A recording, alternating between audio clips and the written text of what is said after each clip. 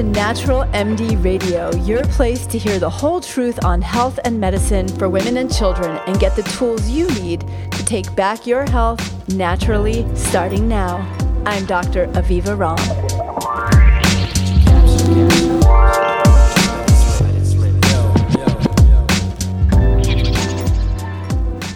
Hi, everybody, and welcome back to Natural MD Radio. This is Dr. Aviva Ram, your host, and I have for you today episode 106, Overcoming Anxiety with Self-Care, How to Rewire to Thrive. How we feel shapes a tremendous amount of how we experience life, what we believe is possible in terms of our happiness, our success, our health, and even what people and experiences we attract to ourselves. It took me a long time to discover that I have a lot of control over how I choose to feel, and that one thing I didn't like being plagued by was happiness anxiety. This awareness started for me about 10 years ago. I was invited to teach at a conference, in fact, to be the keynote speaker. It was a big event, a decent payment offer, and a topic I love, women's health. You'd think I'd be thrilled, but my first reaction wasn't excitement, it was anxiety. Specifically, that means I have to fly out west, which means an airplane, which means what happens to my kids if something happens to me, and so on, to the point that within 15 minutes, I had so many worries that I was on the verge of canceling before I'd officially accepted. Now, this was not an unfamiliar reaction. I'd experienced it many times before. When I got my first book contract, when I got accepted to Yale Medical School, and honestly, I felt it a little bit every time I was just plain really happy and secure. In would creep that fear gremlin saying, "Watch out, something terrible is going to happen."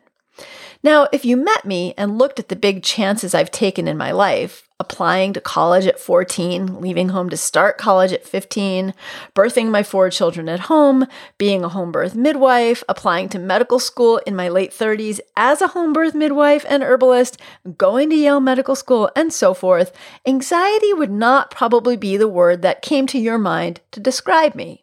And I'm usually the calm one in a storm, battening down the hatches, getting everyone to safety, the kind of person that you'd want on that proverbial desert island to handle a crisis. So overall, anxiety would not have been something I would thought of myself as struggling with. Until that day, when it was staring back at me in the mirror when I was brushing my teeth before bed that evening, still processing whether to go to that event and coming up with every excuse in my mind not to go. It was like at that moment I was suddenly struck by a lightning bolt. Lights were turning on in my brain super fast, like it was an old-fashioned switchboard in there. And then voila, I got it all at once. I have happiness anxiety. I have success anxiety. Whoa, I live as if the other shoe is always about to drop. I realized that I wasn't infrequently nagged by the feeling that if something really great happened in my life, there was going to be some kind of cosmic counterbalance in the form of something really bad happening. That feeling got worse when I became a mom because the stakes suddenly got higher. Something had happened to my partner or dread on dread, my kids. The hidden belief that if something good happened, something bad was going to happen was subtly driving my life and keeping me from enjoying success and experiences unencumbered by happiness. I had what I called happiness anxiety, or I sometimes refer to as success anxiety. But why? My life is actually really good. The evidence didn't stack up. So where was it coming from? Can you relate to this? Do you suddenly find yourself catastrophizing when you're on the verge of something great happening for you? Do you get stopped in your tracks by a fear just when life feels really good and happy? If you have it, you know it. It's a real thing, and it can be a serious impediment, keeping you from taking chances on relationships, opportunities, growth, and even just freaking enjoying your life in a big way. I promise you, you're not crazy, you're not alone, and it's something you can totally transform by choosing freedom from anxiety. As my work became more successful, this thought pattern became too obvious an obstacle and a burden for me to ignore any longer. I either had to say no to all the good things coming my way, say yes and live with fear, or get over it. I decided the latter was the best course. So I started to intentionally explore it. At first, I thought maybe I was inherently a doubting, negative person, and that's all there was to it. But I don't truly believe that too many people are inherently that way, and overall, I'm way too much of an optimist, so I ditched that theory. Then I semi-seriously considered the possibility that it was some form of inherited Jewish worry thing. However, speaking with thousands of women around the country in my travels as a national speaker led me to discover that I was not alone in this stressful belief, nor was it only a Jewish woman thing. In fact, I met thousands of women from a wide variety of backgrounds who shared this experience, and it was keeping some of them from living fully, boldly, and happily. Instead of welcoming and celebrating their wins and successes, many were always waiting for the other shoe to drop. So what was it then? It was a deep dive into the field of psychoneuroimmunology, the science that studies the impact of our stress response system on how our brains are wired, and as a result, how our thinking and emotions are shaped, that gave me my answer and the solution. I discovered that I had a form of high-functioning anxiety, and it was creating unpleasant background noise in my life, hampering my happiness and holding me back. Today, I'm going to tell you step by step how you can overcome this symptom 100%, just as I did many years ago, so much so that now it's just a memory of a time that I lived very differently than I do now, with a worry and fear that I know you can overcome because I did it too. But first, why do I call anxiety a symptom? Because it's a symptom that your brain is stuck in survival mode, and usually it's doing so for a very real reason. The anxious mind is wired to survive. Human survival drive is incredibly powerful. In fact, it's so strong that we are hardwired to survive, even at the expense of our comfort and happiness. Survival mode starts in two small organs called the amygdala, which means almond-shaped, in your brain. One on either side. The amygdala functions quite similarly to a surveillance system. Its entire job is to scan for, recognize, and record signs of danger in your environment, as well as responding to inner danger signals like hunger or getting overheated. Like surveillance cameras mounted on a building, the amygdala is constantly scanning the perimeter using your senses of sight, hearing, and smell, as well as more subtle senses like reading other people's body cues, for example, to pick up signs of anything that can pose a threat to you. Your amygdala recognizes potentially threatening facial expressions on others, vocal pitches, behaviors, gestures, and physical movements as possible hazards to your safety. It then catalogs these as memories in a part of your brain called the hippocampus. And when anything happens that in any way resembles that threat, your brain goes into fast action, triggering your survival mode to kick in. So let's say, for example, a parent, relative, or adult in your life left you feeling vulnerable or was a threat in any way when you were a small child. That person's facial expressions, mannerisms, movements, or behaviors, even their perfume or cologne or a tobacco smell, anything that signaled danger, were likely imprinted as a sign of danger in these parts of your brain. Fast forward to now, and you're hanging out with a friend, you're out on a date, you're in a business meeting or job interview, or talking with your spouse, and the person you're interacting with makes a facial expression, gesture, or physical movement, even if it has absolutely nothing to do with you. But that is reminiscent of the facial expression in your brain's catalog of threats.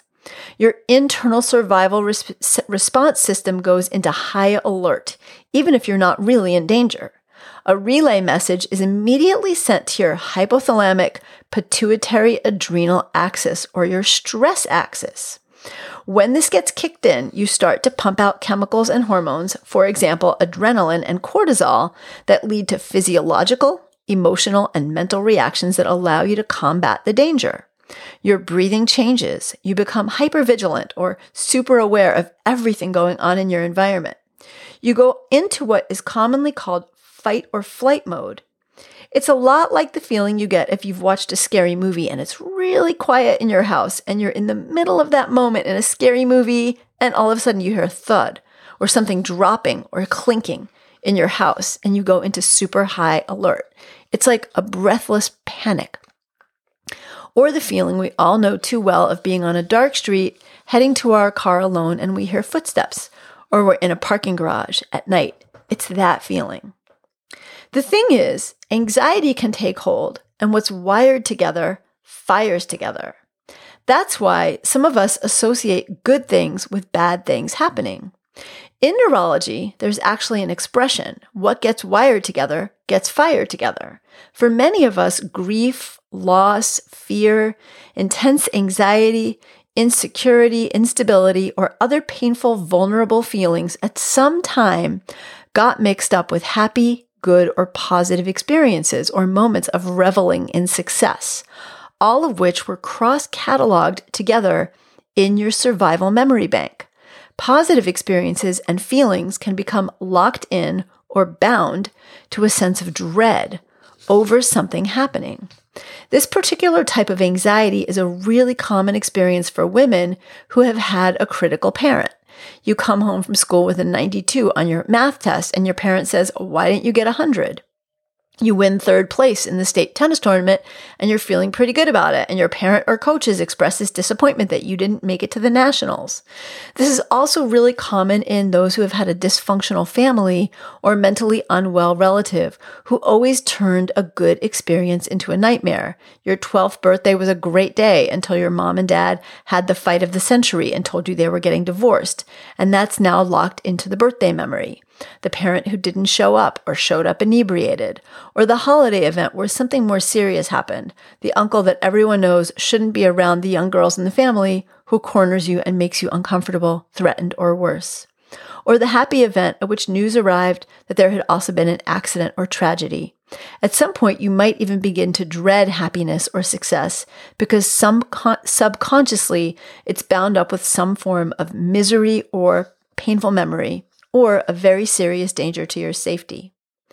In her beautiful attempt to keep you safe, your brain sets up a warning system and not only catalogs all of this, but goes a step further and connects the categories. Happy and bad events get wired together in an associated neurologic firing pattern. It didn't take long for me to understand why I was always waiting for the other shoe to drop. My own parents divorced when I was 4, and it wasn't pretty, culminating in my uncle putting my dad in the hospital. I saw the whole thing. My mom picked up all the pieces and raised me and my baby brother on her own. On occasion, I'd have a weekend visit with my dad and his new wife. She'd been a part of the whole divorce equation. She was young, fun, pretty, a model and an artist, and we had fun together. But when I'd arrive back home with my mom on Sunday evenings, she'd ask me if I'd had a good time, and I'd quickly rattle off all the things we'd done. But wow, understandably, this pushed my mom's buttons, and I quickly learned having fun brought serious disapproval. So I began to say what a horrible time I had whenever I returned my dad's house, which was rare that I went anyway. But I extended this to any social event because I started to feel guilty that I was having fun if my mom wasn't.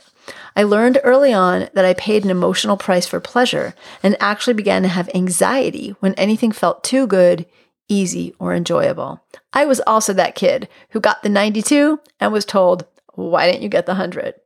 So I put a lot of pressure on myself around when good things are happening, as if I'm not going to be able to do them well enough. We're not irrational, neurotic, or negative thinkers for having these associated patterns. It's how our survival wiring actually works to keep us safe. Many of us, without even realizing it, are subtly living with this stress all the time because of past trauma that triggers us to get mildly stuck in survival mode. When we're otherwise overwhelmed, tired, or stressed, this survival pattern easily gets activated or stuck in the on position, or it's triggered too easily. And when we have kids, for example, our sense of vulnerability is automatically increased so that this can exacerbate the pattern as it did for me and does for so many of the women I know. In order to get out of it and stop it from firing over and over each time we're in a similar situation or anything good is happening, or we anticipate something good happening, we have to consciously do some thought repatterning, which is how I believe that we can overcome anxiety with self-care. We can rewire our brains to thrive. A beautiful and amazing thing about our brains and our lives is that we not only have this deep drive to survive, but we have the ability to change and not just survive, but thrive. It's what drives us to want wholeness, happiness, and healing. The ability to change our brains and with it our thoughts and our emotional responses, and as a result, the choices we feel confident making and how we live our lives, is called neuroplasticity. It means that your neural hardwiring can actually be reshaped, repatterned, and reconnected. Because the emotional responses are tied to the biochemical reactions that happen once our brains get activated, disrupting the thought patterns will naturally begin to shift the physical and emotional aspects of the reaction. For example, the anxiety you experience. Our brain is working on the basis of millions of fast-firing electrical impulses and chemical exchanges that are happening a zillion times in milliseconds in our brain.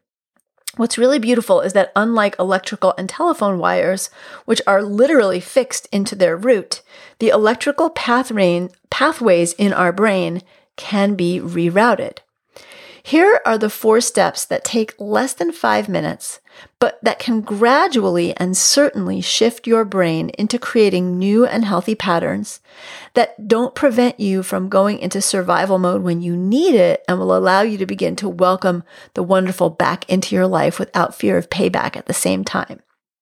Think of these 4 steps as a form of self-care because they are. Step 1 is to name the thoughts and feelings.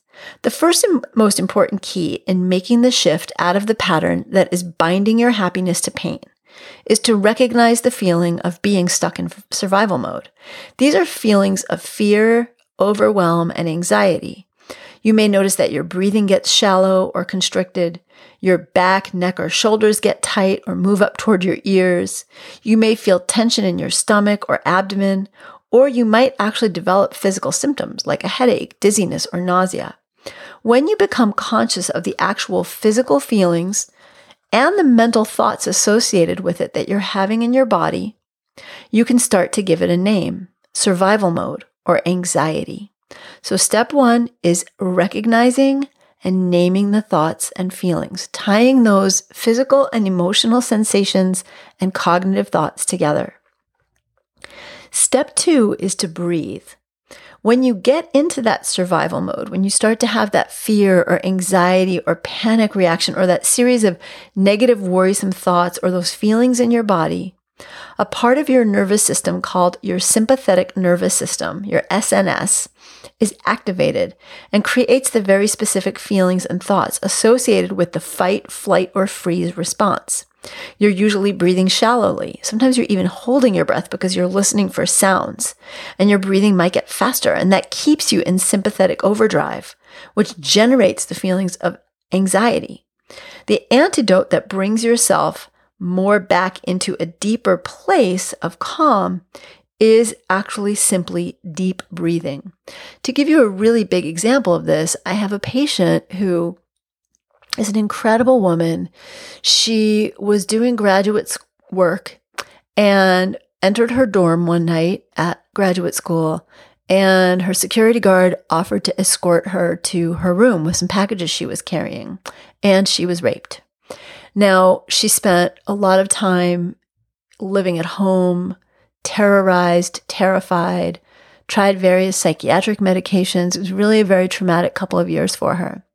And ultimately, through a lot of deep work and healing, she was able to live on her own.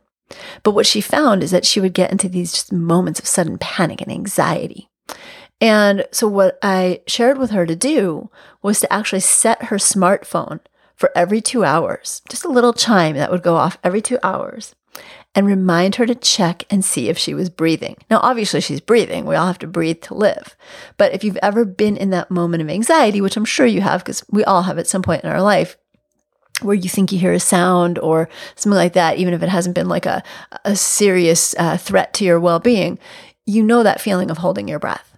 And she was doing that. She was breath holding. She was doing that fast, shallow breathing, or sometimes she would just have moments of breath holding. And so in setting the smartphone, she started to recalibrate to these deeper breathing practices that she was doing throughout the day. So one thing you can do if you find yourself someone struggling with frequent anxiety is to do exactly what I shared with my patient, just to set a smartphone for every couple of hours, a very gentle chime, and have it remind you to center yourself and do deep, soft belly breathing. And also, if you find yourself in the moment just specifically where fear or anxiety is coming up, or a negative train of thoughts is coming up, or you're having those body symptoms that you're in survival mode, use slow, soft, deep belly breathing. The simplest way to do this is to inhale for the count of 4 very deeply into your belly through your nose, and then exhale to the count of 6 slowly and fully through your mouth. So inhale count of 4, exhale count of 6. And you can even add a layer to that, which is as you inhale, you can say, I am. And as you exhale, say at peace. You don't say it out loud. You just say it in your mind. So you're inhaling slowly, exhaling slowly, 4-6 rhythm. I am at peace. All you have to do is repeat this even 4 times in a row, like just 4 cycles of the breathing. And it's amazing what can happen. If you want, even just hit pause right now. I call it the quickie because it's such a quick reset, and you can do it anytime, anywhere that you're getting stressed. And it is my personal most powerful go-to for if an anxiety thought is keeping me up at night, if I'm in a moment of tension with someone, I just kind of give myself a mental pause and do that quickie, that inhale, exhale with I am at peace. When you send a different message to your brain, whether through that mantra of I am at peace or through the combined mantra and breathing exercise, it actually starts to rewire the whole response all the way from that external surveillance system in your amygdala down to your adrenals. And it's really powerful. It's the same technique by which meditation, mindfulness, or yoga help us to reset. It brings us into a parasympathetic mode, which is the opposite of the fight or flight. It's the rest and repair mode. And you can do this anytime. You can do it in a conversation that's heated and you don't want to go down a road toward a fight. You can do it during family holidays. If you're having stress, just do that quickie. And you can do it without anyone knowing it. Just do the inhale and the exhale. So practice that as part of your daily life. And as you exhale, as you practice that, you'll find that you actually go into this stress mode much less. As you practice it, when you go into it, you'll find you come out of it much quicker. So step 1 is to name the feeling. Step 2 is to start and the thoughts. Step 2 is to breathe and use a mantra. Step 3 is to de-escalate with perspective. Now that you're calmer, take a step back and remember, fears and feelings don't actually mean anything horrible is about to happen. The worries are not prophecy. They're just echoes of fear and loss from the past, from things that may have happened that you don't even remember, that got imprinted but aren't happening to you now. They're just overlaying themselves in your current situation. So rather than letting emotion or the thought run away like a chariot without horses or a chariot of horses without a rider, recognize that these are just thoughts and these are just emotions, but they're not true. Right now, in this minute, you're not in danger. Disrupt the pattern by saying to yourself, this is a thought, this is a feeling, this is not my reality right now. So step 3 is to de-escalate and have perspective. And step 4 is perhaps the weirdest one, but I really want you to try it, which is to thank the fear. And you're doing all of this, kind of consecutively as these feelings and thoughts come up. So this is the surprising step. And it's to create an actual cognitive disruption that breaks the grip of the thoughts and emotions and physical feelings and transforms them from fear to love. And that is the big game changer here. You want to thank the fear and release it by intentionally giving it permission to leave. So every time the anxieties or fears or thoughts or worries or sensations bubble up and you recognize them, literally take a few seconds to say to them, thank you thoughts, thank you emotions, thank you fear. At some point in my life, you protected me. I honor you. You kept me safe, but I am safe now and I don't need you anymore, so you can go. This is an act of radical self-love and transformation for healing those patterns that may have literally saved your life or your sanity at some point in the past. Just doing this practice every time you catch yourself in that anxiety mode can completely reshape that pattern into a new, healthy, self-respecting, self-loving pathway. Remember, what's wired together fires together, and that goes for healthy patterns too. Imagine you're walking over a well-worn trail. It's really easy to walk on a path you've walked down a million times before. Your feet just know the way. You don't have to use a machete to cut through brambles and branches. You don't have to clear out the underbrush. The emotional and thought patterns that you habitually go down are similar to that well-worn path. It's really easy to go down that thought rut that you've been walking on for much of your life. Your brain and emotions will go down that path without any effort, even if you don't love the scenery. If you practice the 4-sequence step that I've just shared with you, and which you can find in written form for you over at avivaram.com/106, before long, even in just a few short months or less, you can literally rewire your brain. Over time, your brain will recatalog so that the positive and the negative experiences can have their own pathways. Further, it will become second nature to recognize the difference between old stories and reactions and the now present ones. Due to a phenomenon that I mentioned called neuroplasticity, you can literally change your brain's patterns with a little conscious effort and self-care. Blazing a new trail does take some work and persistence. Sometimes it takes a machete to clear a new path. But over time, as you choose to walk it instead of the path of habit, it becomes the new well-worn path that's easy to travel down. If you have anxiety, life can be different. And I really want to reinforce that wonderful things can happen in your life without anything horrible happening. About 10 years ago, I really got it. For me, I suddenly became aware of the discrepancy in my life between the thoughts and the emotions and the worries that I had every time something good was about to happen. I actually took inventory of my adult life and said, wow, this good thing happened and nothing bad happened, and that good thing happened and nothing bad happened, and that good thing happened and nothing bad happened. And every time I just started to notice that good things could happen and nothing bad happened. Even for you, if something good happened and then something bad did happen, there's no evidence that it's ever going to happen again and again and again. When I actually looked at the evidence of my life, and when I took a look at the evidence of most of the lives of the women that I know that struggle with this worry, I see that so many wonderful and good things can happen to us without something bad happening.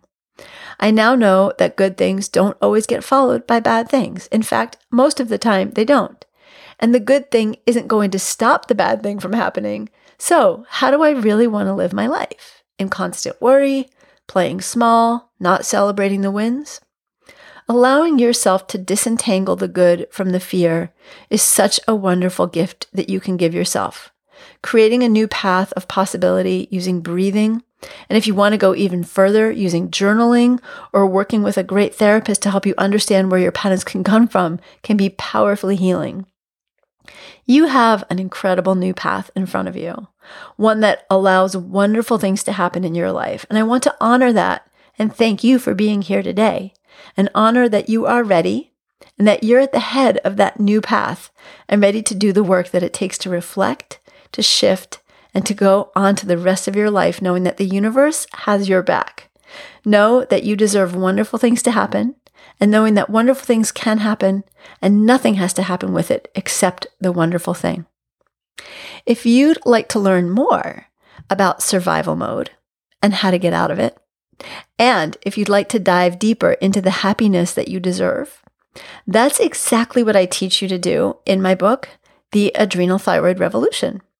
It's also the focus of a special online course that I offer called Fear to Freedom, Perfectionism to Peace, which you can sign up for the waiting list over at my website. I've put the link below for both my book and for this course at avivaram.com/106. And just so you know, being here with you and knowing that you show up for Natural MD Radio is another one of the wonderful things that happened in my life. Thank you for that, and I wish you all the wonderful things in return. See you next time on Natural MD Radio. I hope you enjoyed this episode of Natural MD Radio. If you did, please go to avivaromm.com and join the conversation about the show on my blog. And while you're there, be sure to sign up for my newsletter. It's free and it's jam-packed with powerful tips to help you take back your health naturally. That's avivaromm.com. Take care and see you next time.